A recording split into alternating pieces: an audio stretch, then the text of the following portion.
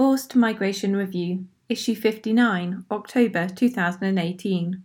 A Disaster Approach to Displacement, IDPs in the Philippines, by Reina Bermudez, Francis Tom Temproza, and Odessa Gonzalez Benson. In the absence of a national policy on internal displacement, the Philippines has used a disaster management framework to address displacement caused by terrorism-related conflict in Marawi City. Such a response, however, suffers from the absence of a rights-based foundation. A 5-month armed encounter between state armed forces and the Islamic State-inspired Morte Group, which began in May 2017, displaced around 360,000 people from Marawi City in Mindanao in the southern Philippines. These internally displaced persons, IDPs, mainly sought refuge in evacuation centres in neighbouring areas and with family members outside Marawi.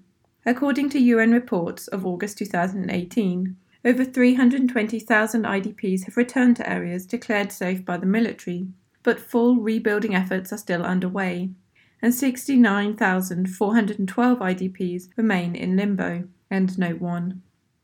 The Philippines has no laws relating specifically to IDPs.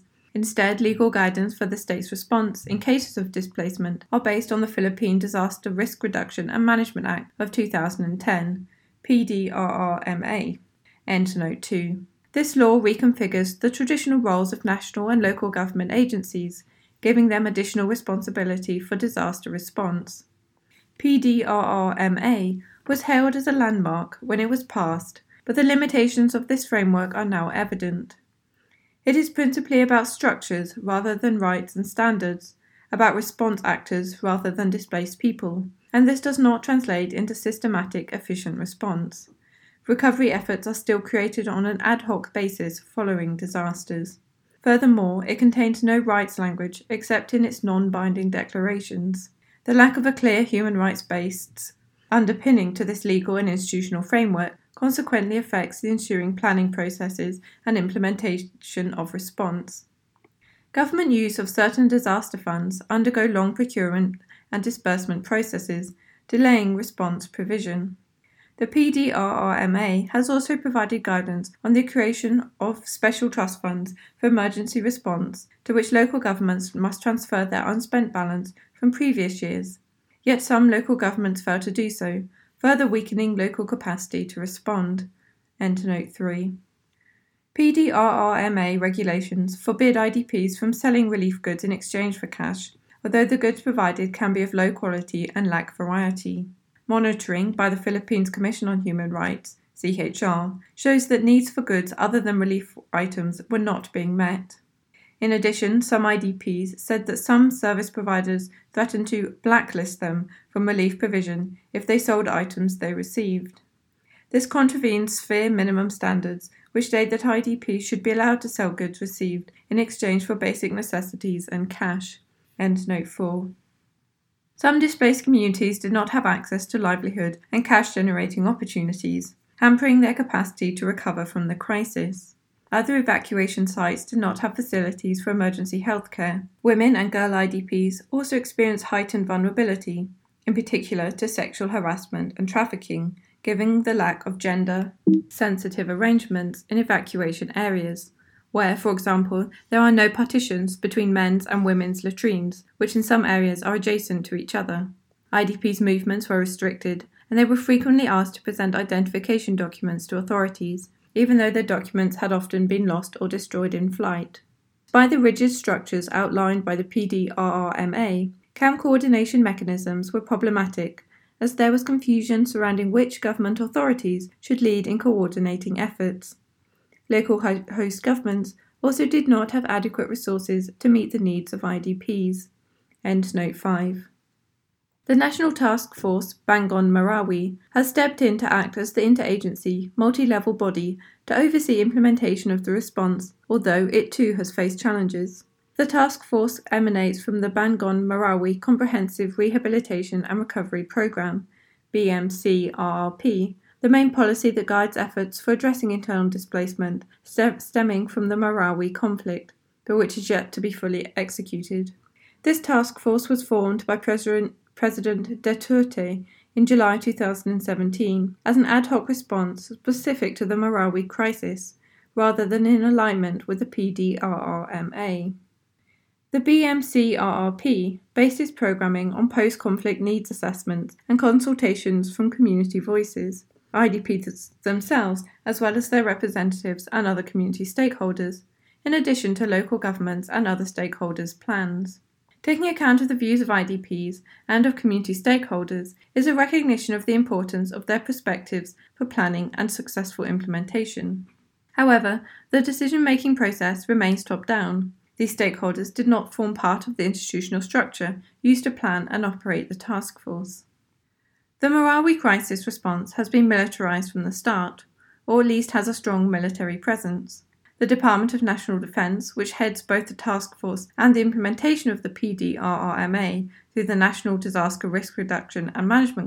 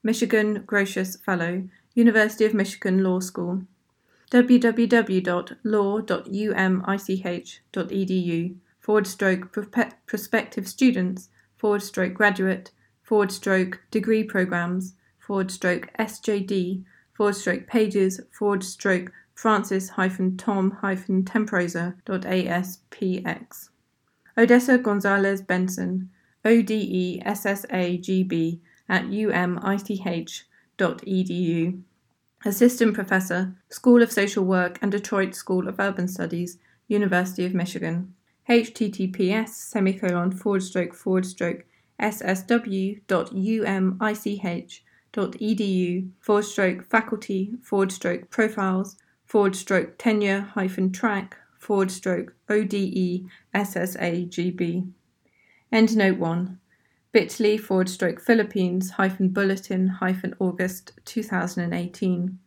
Endnote 2, www.officialgazette.gov.ph/Republic/05/Republic/no-10121.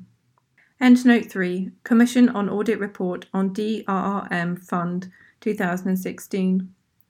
Endnote 4, Sphere Project Minimum Standards in Water Supply, Sanitation and Hygiene Promotion.